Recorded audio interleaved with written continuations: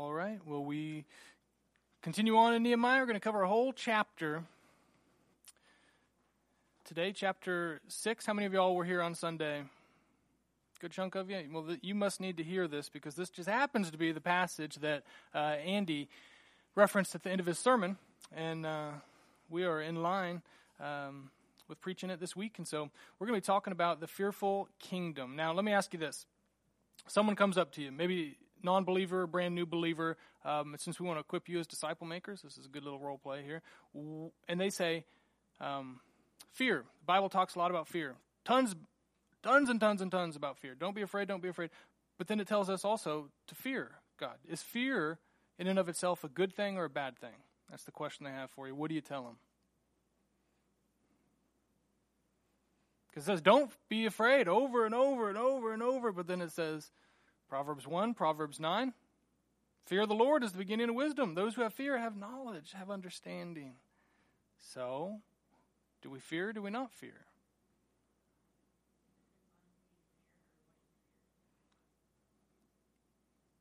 Pastor's wife. Good. Any other thoughts? Respect, fear in the Lord, respect the Lord. Mm-hmm. Yeah, for sure. So yeah, part of it's how we define fear.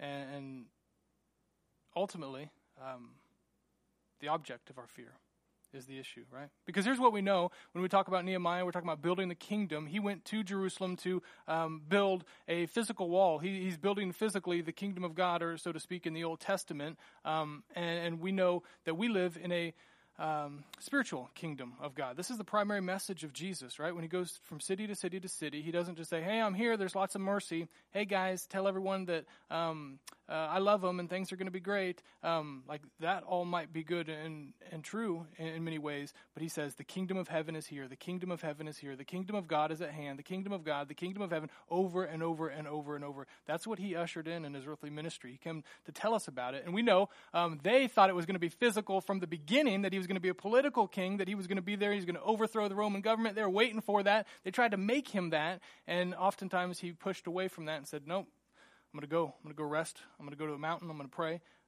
because he knew that he was ushering in a spiritual kingdom. And one day he's going to be back again to show us the physical kingdom, but we live in a tension now because we're born into sin and we're born into a world that is the kingdom, the world's kingdom, right?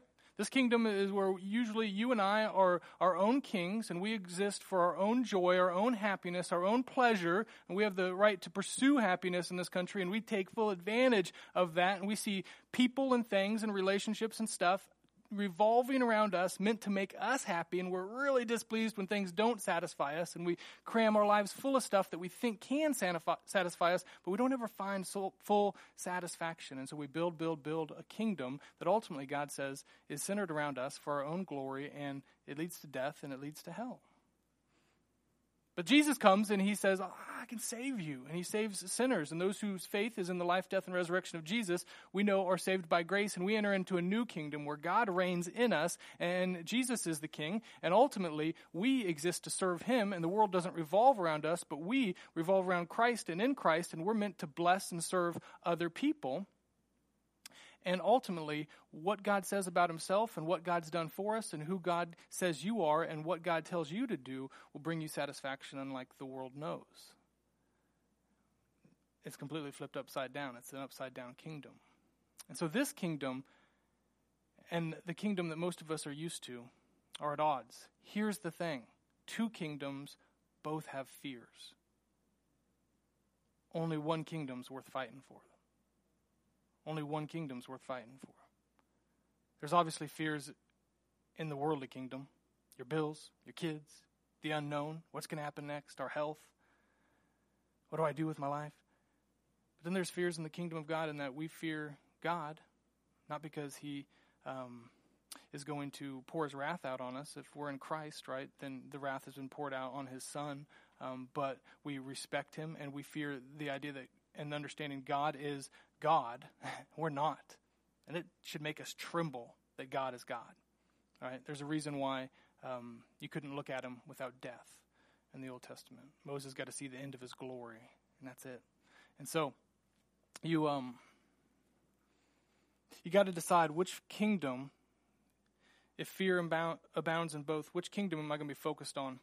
And 4 times in chapter 6, Nehemiah tells us that his enemies, remember chapter 4 and 5 talked about outside enemies, and then we talked about some oppression and whatnot happening inside in chapter 5, inside the walls of Jerusalem. But now we're going back out to his enemies. Some old characters are coming back into play, and they attack again. And he says 4 times they were there to make him afraid, to intimidate him, to drive him into fear.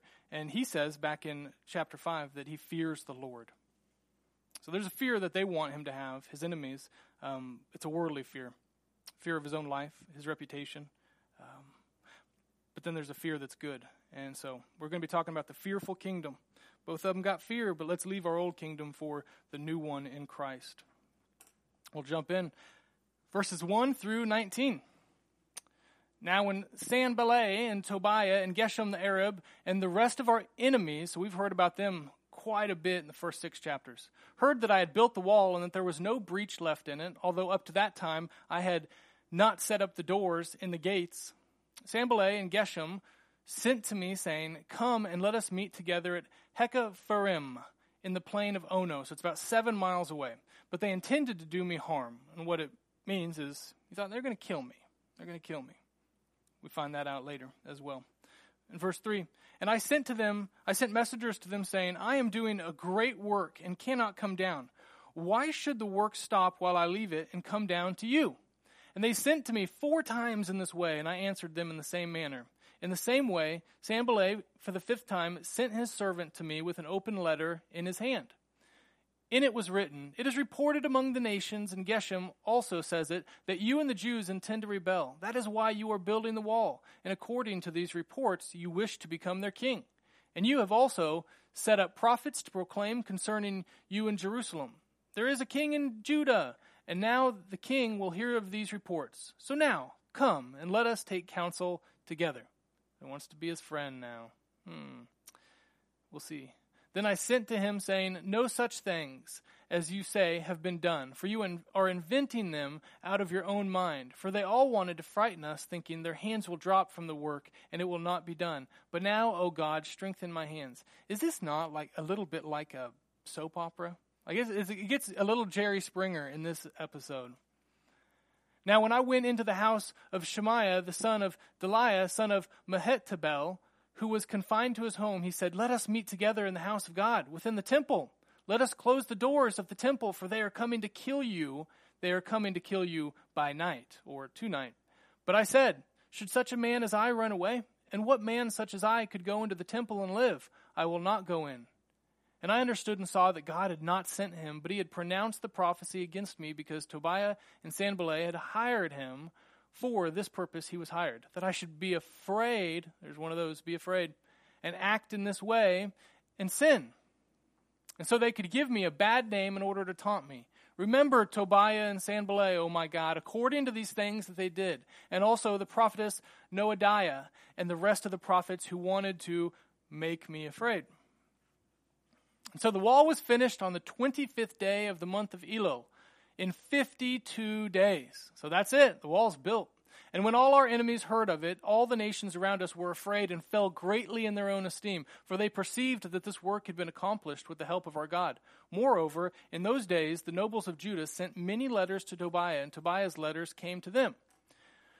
For many in Judah were bound by oath to him, because he was the son-in-law to Shechaniah, the son of Era, and his son Jehohanan had taken the daughter of Meshullam, the son of Berechiah, as his wife. Also, they spoke of his good deeds in my presence and reported my words to him. And Tobiah sent letters to make me afraid. All right, 4 truths about fear. We're going to split this up into a few sections. Let's walk through it verse by verse. First thing we see is fear is unrelenting. The unrelenting fear comes at you. Says 5 times. Tobiah, Sanballat, they sent messengers 5 times, 4 times, over and over. Think of the persistence. They're like, man, we're going to get you. We're going to get you. Nehemiah, come on, man. If you got a decent heart, if you got a good heart. You're going to come to us. We want to help you. I know we've been against you, but now we want to meet you. Let's go outside. Let's meet. But he had wisdom. He had discernment to know, if you didn't want us to build this in the first place, you're probably not going to want to help me. You find out in life, who cares about the things of God? Who cares about the kingdom of God? God can use people far from him for his kingdom, but not all people far from him certainly care about his kingdom. So this is one more trick. Lies, lies, lies, lies, lies. It says finally, a fifth time, we see in verses 3 and 4, a fifth time, he came and gave him a letter. It comes over and over and over and over.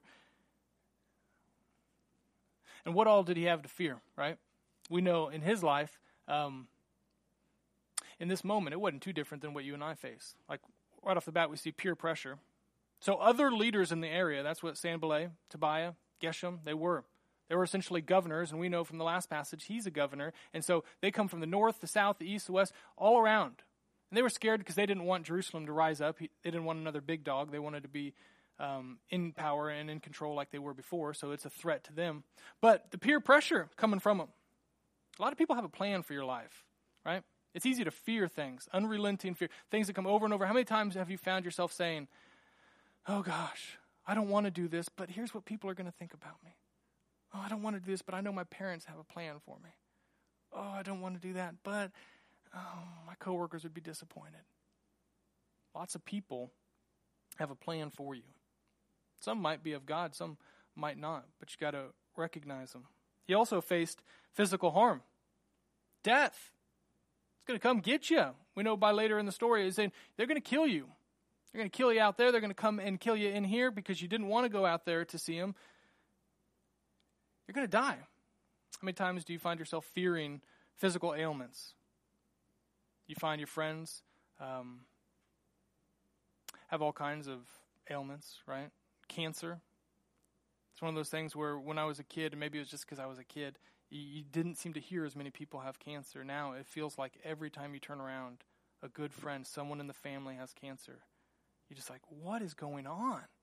Where is this coming from? And maybe it's just your own perspective, me being a younger guy. Maybe it's always been this way and we just didn't know. But it just feels like it's intensifying. So you start worrying about things. Maybe I'm going to get cancer. Everyone in my family has heart issues or blood pressure issues. Maybe I'm going to have these same things. You can worry about your own life. What if I die? What if something happens to my kids? The unrelenting fears that you experience ain't too much different than him. Attacks. They come. They say, listen, we're going to attack you, attack your reputation. We're going to tell the king of Persia, who you left, who you had a good reputation with, we're going to tell him you're going to start a rebellion. But you want to be king. How many times do you have fears of insecurities, inadequacy? I'm not good enough. What are they going to think about me? I can't do this. And sometimes it feels like it's waves over and over and over. I mean, do you face the same fears now that you had 5 years ago? 10 years ago? In some cases, they've changed. Changed topic. Changed intensity. Some you've added, some have gone away. But isn't there like perpetual fears that we all tend to face? Let me ask you, are they going to go away? Like, you got to stop and ask yourself, are you just fighting against the waves of worry? Thinking, well, I can do a few things to help ease and calm the storm, but like ultimately I'm in this ocean and I'm getting beaten down. How are they going to stop? You know, if you look at a beach and you see 1 million pieces of sand, you know it didn't start that way. That it was 1 rock, 2 rocks becomes 3. And as the waves come and the wind comes and it freezes and it thaws and it goes back and forth, that 1 rock turns into 1 million little pieces. And some of us feel like that's what fear's doing to my life. It's unrelenting. I'm worried and anxious about the same stuff, stressed about the same stuff over and over and over. And you say, I know they came to Nehemiah 5 times. It feels like they're coming to me 500 times. Worry about what people think about you. Worry about how you're not good enough. Worry about you fill in the blank.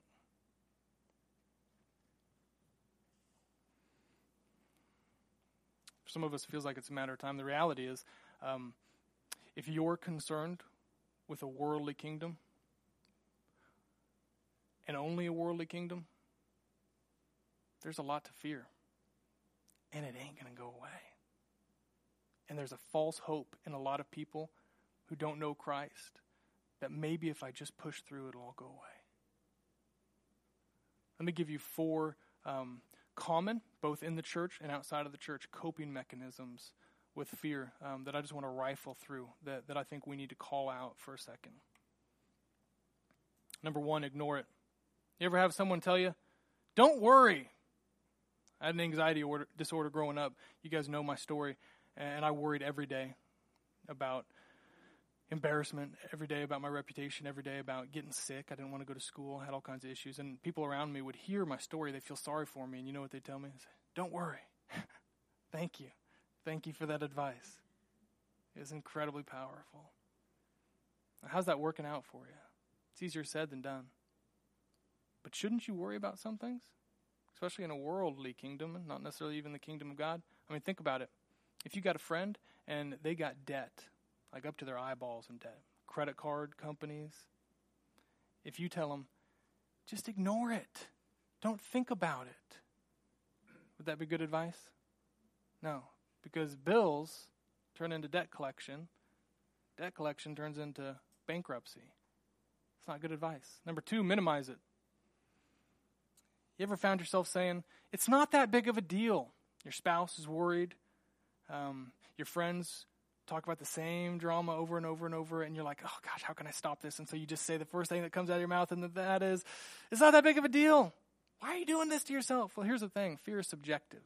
And what one person fears, another person doesn't. What's a big deal to one isn't a big deal. And so what you're saying is, what I think that you're stupid for fearing this, or let's just be delusional together. Let me ask you this. If you're in the savannah, these are all incredibly relevant examples. You're in Africa. You jump out of that truck, you're on a tour, and there's a lion there, and you're 5 feet away, and that lion's growling at you, and there's no fence in between you. You got no weapons. You got no nothing. Would it be wise for you to turn around and say, he's just a little kitty cat. He's not that big of a deal. Or should you fear? In that case, fear would be good. Don't minimize it. That's saying, instead of God being powerful over my situation, I'm going to pretend like my situation isn't so powerful, but I'm not glorifying God. I'm just pretending like things are better than they are. We live for God's glory. So we don't minimize issues, we exalt God. Number 3, embrace it. If you go to a self-help section of a bookstore, this is always the most popular. We don't want to run from fear. We don't want to pretend like it's not there. No, this is the way to do it. Yeah, you got to embrace it. You got to fight it. If you're a 7th grade girl and you're going to go to volleyball camp, you're going to have a t-shirt that says something about no fear. And then you're going to have some weird little statement there and you're going to say, yeah, I can't fear. I can do this. I can do everything. And you learn over time, we got to embrace fear. Sports, you got to embrace fear. In life, you got to embrace fear. Here's the thing. Adrenaline junkies die stupid deaths. Right? Like, think about jumping out of a plane. Because you learned you got to embrace fear. You got to attack it. And you realize the parachute ain't opening. How would you feel in that moment? Would you feel like this was the best way to address my fear? Was to go from one extreme to another. Go from running from it to running towards it. No, you'll say, I'm prideful. And this is a dumb way to die. Number 4, push through it.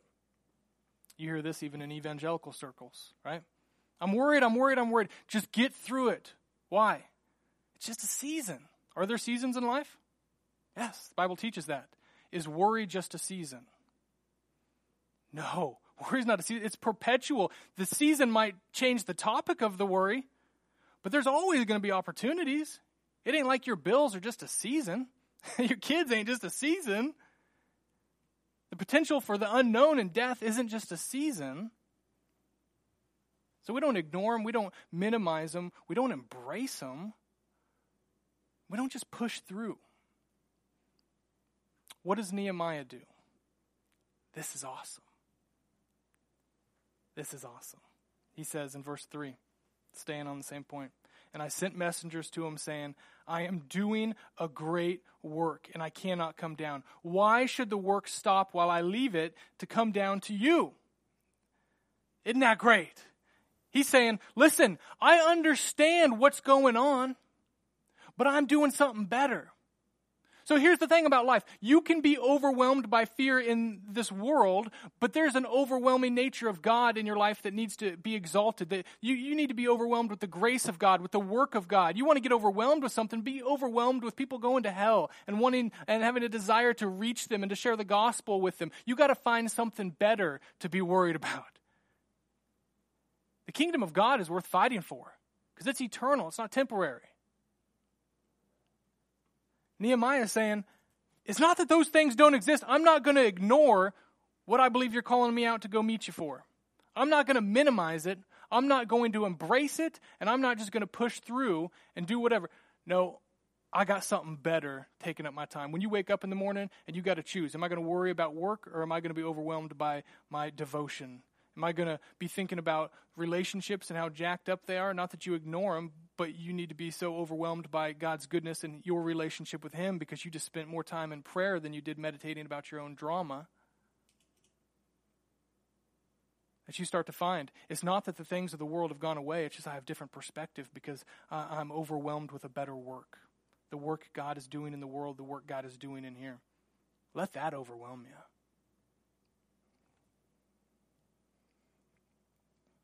You'll see it over and over. I see it in the church all the time. One of the first tricks of the enemy, is that when God starts a work in your heart, the enemy will try to switch your focus back onto a worldly kingdom. And you got to get that focus back on His kingdom. Number 2, the proper response to fear. Verse 6, we see this. In it was written, it is reported among the nations, and Geshem also says it, that you and the Jews intend to rebel. That is why you're building a wall. And according to these reports, you wish to become their king. So you ever sent text messages or just said something just to poke? Maybe a brother, a sister, a friend, like, oh, I know this isn't true, but I just want to mess with you a little bit. And you have also set up prophets to proclaim concerning you in Jerusalem. It's interesting because this same report is going to trick one of the prophets later we see in a few verses. There is a king in Judah, and now the king will hear of these reports. So now come and let us take counsel together. So I'm a good guy now. Let's do this together. We can do it together. And then I sent to him, no such things as you say have been done, for you are inventing them out of your own mind. For they all want to frighten us, thinking their hands will drop from the work and it will not be done. But now, O God, strengthen my hands. So this is the proper response to fear. Picture Nehemiah. Put yourself in his place, right? He knows Ezra chapter 4, right? Because this all happened at the same time. When there was originally a work starting in Jerusalem, after it had been torn down, 587 BC, now we're in the 400s, right? It's like 455-ish for Ezra, and then the 441 for Nehemiah. And so he knows, in Ezra chapter 4, it says that they stopped the work, the Persian king stopped the work because he thought, after these accusations, that the people in Jerusalem were going to rebel. So he's like, no, I'm not going to support something that's going to try to overtake my own kingdom. So this is in the back pocket of Tobiah. He's like, you ain't going to come out? You ain't going to meet me? Okay. Well, just so you know, everyone's talking about what's going to happen. I mean, picture being Nehemiah. He was the cupbearer for the king of Persia. He had things going on, and this guy trusted him. The king trusted to send him. And he knows this isn't just a matter of the work stopping, even though this king has stopped the work before. This is a matter of starting war. Like, this is a huge deal. My reputation's on the line. This country's on the line. I just faced oppression and with my own people. How am I going to explain to them that because I'm a goofball and didn't take control of this situation, that now the Persian king's coming back saying, I gave you these resources and you're using them against me, we're going to destroy you. I mean, he's got like crazy tension probably going on in his heart. This is what the enemy does. He attacks the things that he knows you're weak in, that you're insecure in. So what does he do? This is important. If you get nothing, we're going to get super practical here. And so I want you to think about things that you fear on a regular basis. Maybe things that you just stressed about, and we're gonna get practical. If I was gonna counsel someone, there's patterns in Scripture. You don't want to systematize all of Scripture, right? God's bigger than that. But at the same time, this is something that you will see affirmed throughout Scripture. There's 3 parts I want to mention to you. The first thing that he does, this is his response to fear. He calls out lies. So when you have thoughts coming in your mind, you take them captive, you make them obedient to Christ, right? Meditation is fertilizer for fear. And you got to recognize that there's thoughts that come into your mind that are lies. And you got to test them against truth. And you test them against truth because you got to know Scripture. He says, no such things as you say have been done, for you are inventing them out of your own mind. So he's not entertaining. How many thoughts do you entertain that you shouldn't entertain? That the thought in and of itself didn't rock your world, but when you drove home 3 nights in a row thinking about the same thing, now it's causing your blood pressure to go up. And you could have taken it captive. It was a lie that you entertained, and you meditated on it. You gave it room to grow and cultivate in your mind. This is where the devil gets us. He thinks if I can get you to believe one lie, it'll start to spin your life out of control. Second thing he does is he identifies the root cause or the issue. He says, for they all wanted to frighten us, thinking their hands will drop from the work and it will not be done. So when you have fears, you need to, number one, know, is this a lie or is this true? Because there's things that aren't lies. Like fear doesn't just always lie. But you got to know, what does the Word of God say about this topic? And the second thing he says, you got to identify the root cause. Here's what you wanted to do. I don't believe anything you're saying because here's what I know you want to make me afraid. You want the work of God to stop. You got to get to the root cause, the root issue of that fear, what's going on. And last but not least, he says, but now, oh God, strengthen my hands. You got to trust God. And you can play psychological games with yourself all day long. If it doesn't end with you trusting God, then it's just Christian version of self-help. So let's walk through this. Calling out lies, identifying the root cause and issue, and then being able to hand that over to God. Let's do some hypotheticals here. Let's test it. And I want you to think, so you can re-engage with me for a second. Let's talk about health. Let's talk about cancer. Say maybe you fear something like that happening to you, right? Both my grandparents died of cancer. My mom had cancer. I mean, cancer abounds in my own family, maybe yours. What are some lies that you might have about cancer? Like if you have a thought, you might think, well, it's inevitable. People around me, it's inevitable. You test that against Scripture. You test it against truth. Is it inevitable that you're going to get cancer? No. It's inevitable. Something wrong is going to happen. Something bad with my heart. You don't know my genetics. Not good. Is it inevitable? If I get cancer, it would devastate everything. Well, it would be difficult, but the Lord is faithful, and He can take care of you. And if your kingdom is the one that His kingdom is, then like that kingdom doesn't get shaken. Earthly kingdoms get shaken. His kingdom doesn't. So He's got you. So just a few of the lies. Then you got to ask yourself, you got to move to the second thing. Identify the root cause and issue of that fear. So what's the big issue? Let's say you do get cancer. Let's just skip through the drama and get straight to it. Well, I fear it because, you can fill in the blank. But you got to ask yourself these questions. I fear it because I feel like my family needs me. And I got little kids, and if I died young, I don't know what would happen to them. Or I need my family. And they're my whole world. And honestly, I think I love my world on earth more than I love the potential of being in heaven. And so I know heaven's supposed to be good, but I am clinging to the things of this world. I don't want to get cancer because I fear that I would die because I have a hard time trusting God. And I know a lot of people have stories about being healed of cancer, and God can glorify Himself that way, but I think I would be the one that He would say, you know what? You've done a lot of bad things. I'm going to let you go. And I don't know, and you can get down to the core of whether you feel like God even forgives you of sin and core gospel issues. Does this make sense? But you got to address them. And the third part's the most important. You got to be able to trust God. You got to be able to turn that over to God. if I was working with someone in just discipleship, this is when I would pray with them and talk about in prayer, being able to prayerfully hand that over, asking God to take this, waiting in prayer for a response to God, knowing what Scripture says He's faithful. You can lay those things at His feet, but being intentional and very specific about the burdens and the fears.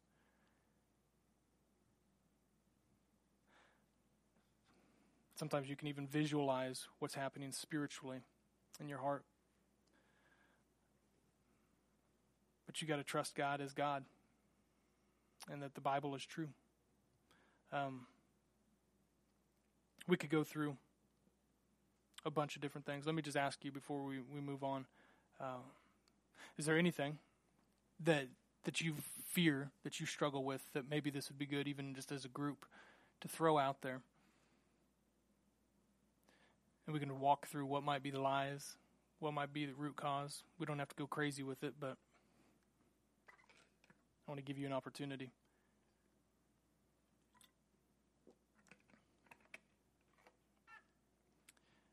If you'd like to talk more about this afterwards, I'd love to help if I can. But remember how Nehemiah responded.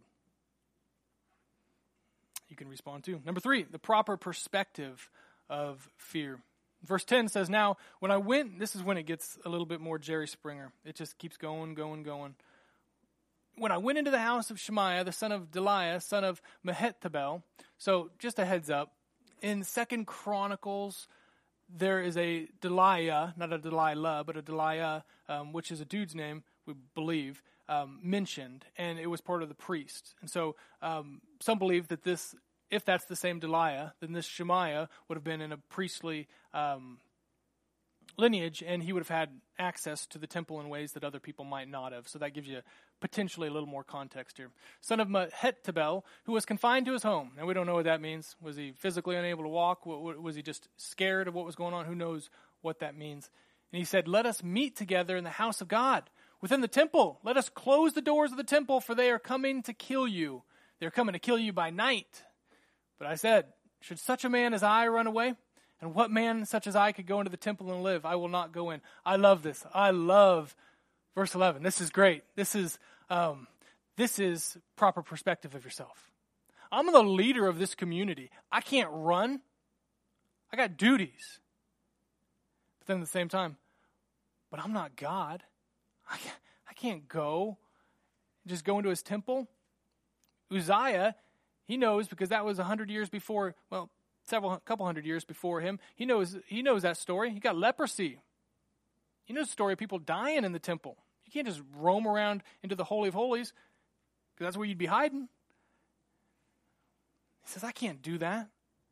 I won't go in. And I understood and saw that God. It's interesting when the kingdom you choose is the kingdom of God, and the Holy Spirit indwells us. In the Old Testament, the Holy Spirit came on people. In the New Testament, the Spirit dwells in people. In the Old Testament, the Holy Spirit would be on certain people.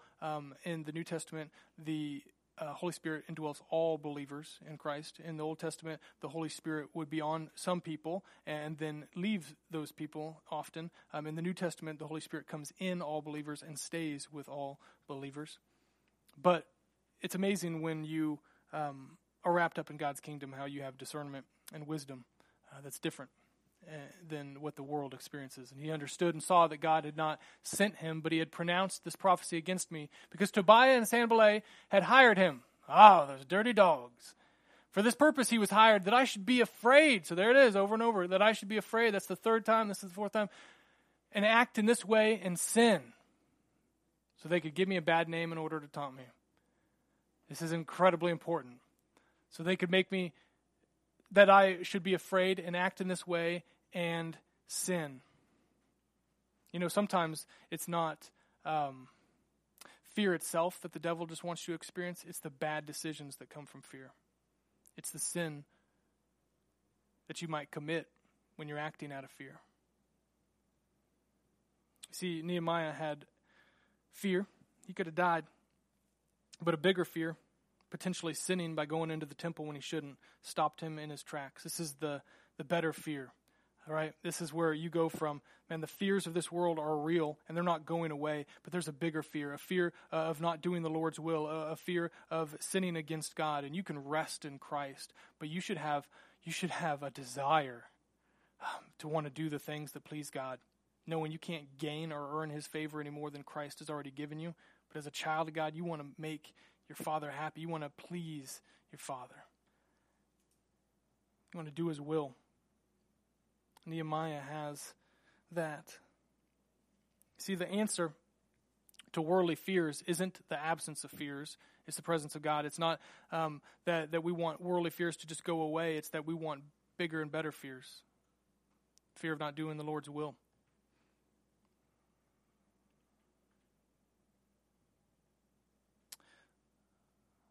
There's a million different things that we can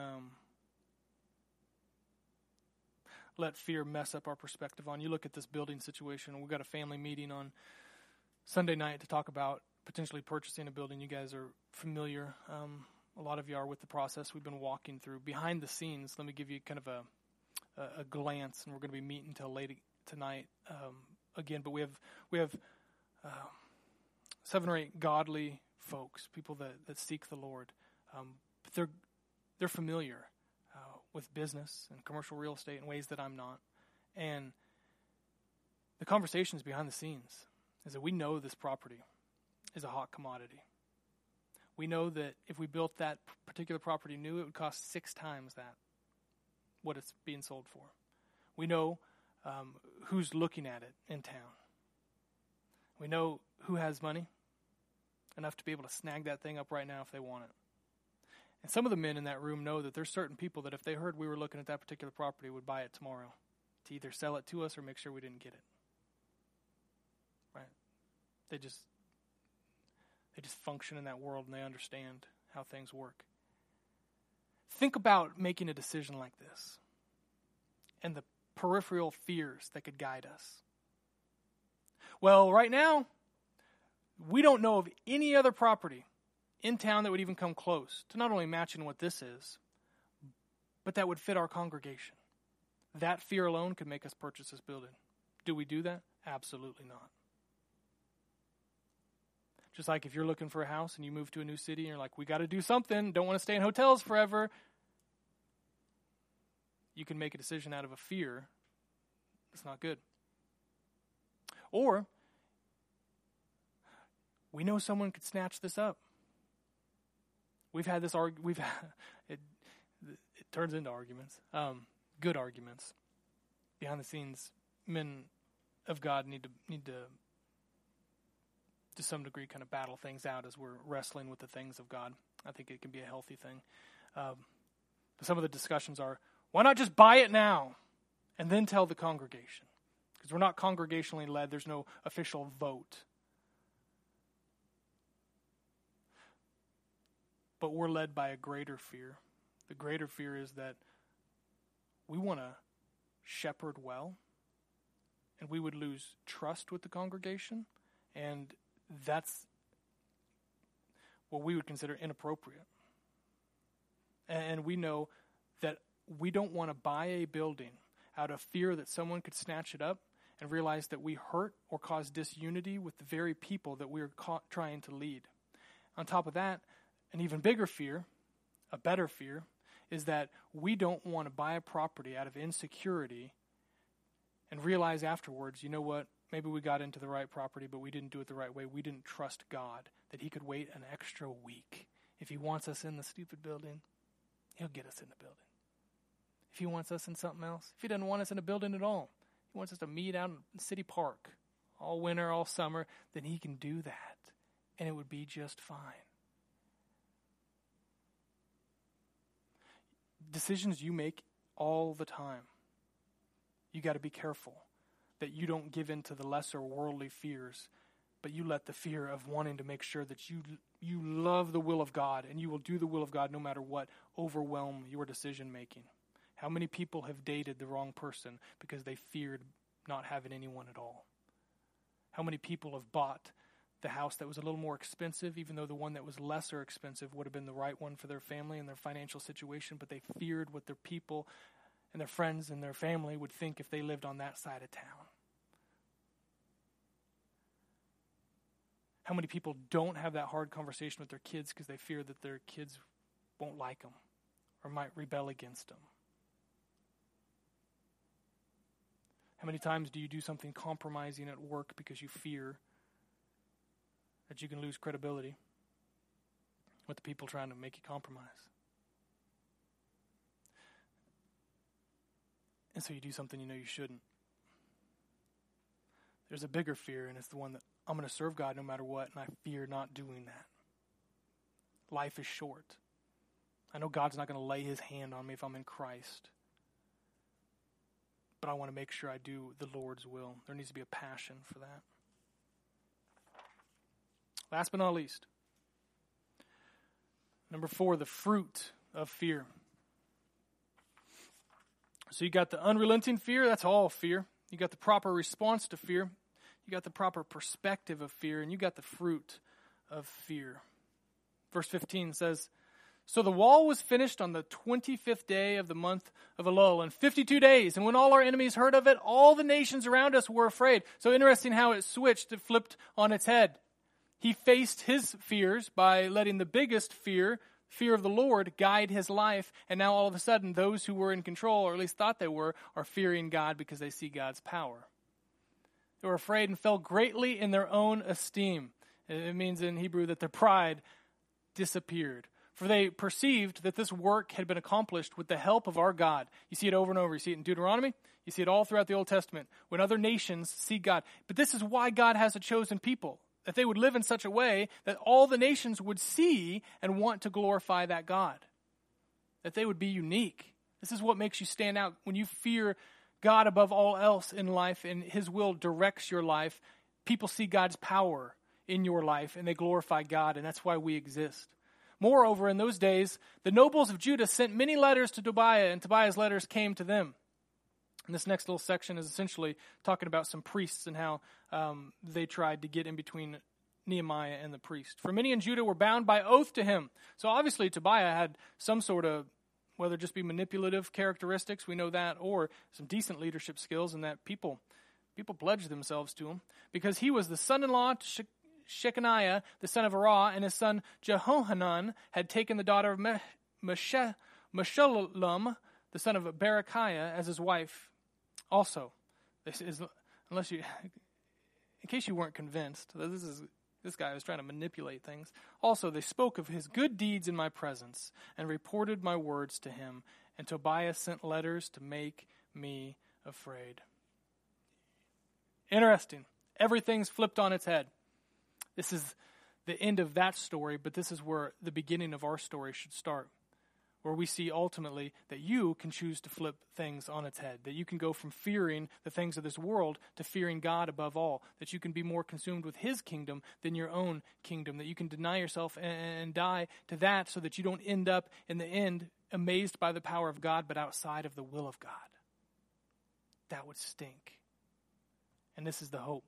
Just like Nehemiah, he had a laser focus on doing the will of God, and the power of God occurs, and so then God is glorified. Jesus on a cross had laser focus, not catering to what man wanted. Lots of people had a will and a plan for Jesus' life. They want to make him king. They want to hurt him. They want to ridicule. They want to do all kinds of stuff for him, and he does the Father's will over and over and over and over and over perfectly all through his life to the point of death on a cross, so that we can live in a kingdom where we are not producing, because all fear produces something, that our fear, because it's not just a worldly fear, doesn't just produce a life of worry and being worn out all the time, but a fear that leads to rest in the sovereignty of God, rest in the cross. You see, Nehemiah learns that ultimately fear can derail or prevail. If you fear man, you fear your own reputation, it can derail the things of God. If you fear God, the work of God prevails. And he sees that here. What if he stops? What if at any time he bows down to these dudes and says, you know what? I'm going to come talk to you. I'm going to stop building the wall. No, he accomplishes exactly what God willed for him to do it. just like Jesus accomplished exactly what God willed for him. And you and I can be encouraged to accomplish God's will for our lives. Fear always produces something. There's always a fruit to fear. What's your fear producing? Well, like that original question, it depends on who and what you're fearing. If you're fearing things that you know God's saying, don't be afraid, and all those don't be afraid passages are telling you not to fear, it might be a miserable life when you got the King of Kings and Lord of Lords wanting to show his power through your life. Don't bow down to the little fears. They might be big in your life. But when you got a bigger, better fear of the Lord, it should overwhelm the other ones. God wants to show his power. That's how he's glorified. You guys know my story. I feel like I've mentioned it so many times, but it's worth mentioning as we start to wrap this up. I knew growing up, even when I was far from the Lord, that the core of my anxiety was self-centeredness. I feared at the very core every single day that I would get sick, because I had an instance where I got sick in front of some family and friends, and they mocked me and they ridiculed me, and I was a little boy, and I grew up in a kind of a sheltered home, and it shattered my mind. And being in the 4th grade, I didn't know how to cope with that. I didn't know to be publicly mocked. It just kind of broke me. And ultimately, I didn't want a bad reputation. I wanted people to like me. I didn't want to be embarrassed. That drove every day of my life. I didn't do what other kids got to do. I didn't play sports. Some of the years I wanted to play sports. I stayed home from school so many times. We had a perpetual note in my house that just said, Ryan won't be in school today. And any day that I woke up and I felt like I couldn't do this, I just gave that to one of my siblings. I gave it to the secretary. I used that note a lot. I feared walking from my truck 50 feet into the building because I thought, what if I get sick? I mean, I was in mental torment all the time, and I felt like nobody around me could understand this. And we tried everything. I was a poster child for those 1990s experimental drugs. They probably experimented on monkeys and me, the Paxils and the Xanaxes of the world, long before they were common. I was trying them out. I did any and everything I could. We went to every kind of therapist, everything. We couldn't figure it out. And so when I gave my life to Christ, ultimately, I felt a call to preach, but I knew the very thing that I dreaded the most was the very thing he was calling me to. And so I've had to face this reality on a regular basis. And I've been in ministry full-time for 6 or 7 years now, and I still face it. When I teach, I think I don't want to be in front of people. And yet this is where the power of God is in my life, that I can say, this is the last thing I would personally want to be doing, but I don't live for my own kingdom anymore. I'm not the king, and that kingdom is gone. And I live in a kingdom where I want to glorify God. I don't want to preach if it's my own kingdom. I do want to preach. I fear preaching because I fear ridicule, but I don't bow to that kingdom anymore. And I fear more than that, not preaching, because I want the gospel to spread, the word to be taught, and the kingdom of God to expand. And so I got to ask myself even daily, which kingdom am I going to live in? And if you're in that world right now, I want to encourage you. It's normal to have fear. It's normal to be scared. But ultimately, Jesus doesn't give a rebuke or a bunch of self-help. I'm going to leave you with 4 verses from a man you guys know, John the Baptist. Now, you need to know this in context.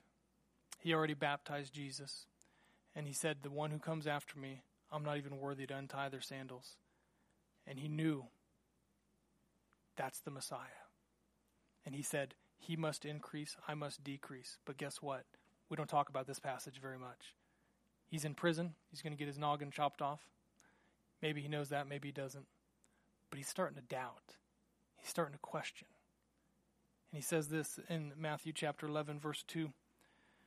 Now when John heard in prison about the deeds of Christ, he sent word by his disciples and said to him, are you the one who is to come, or shall we look for another?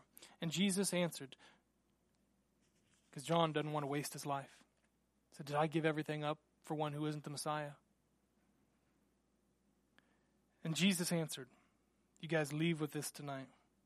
And Jesus answered, go and tell John what you hear and see. The blind receive their sight, and the lame walk. Lepers are cleansed, and the deaf hear. And the dead are raised up, and the poor have good news preached to them. And blessed is the one who is not offended by me. Jesus doesn't give them just a bunch of tips for their self.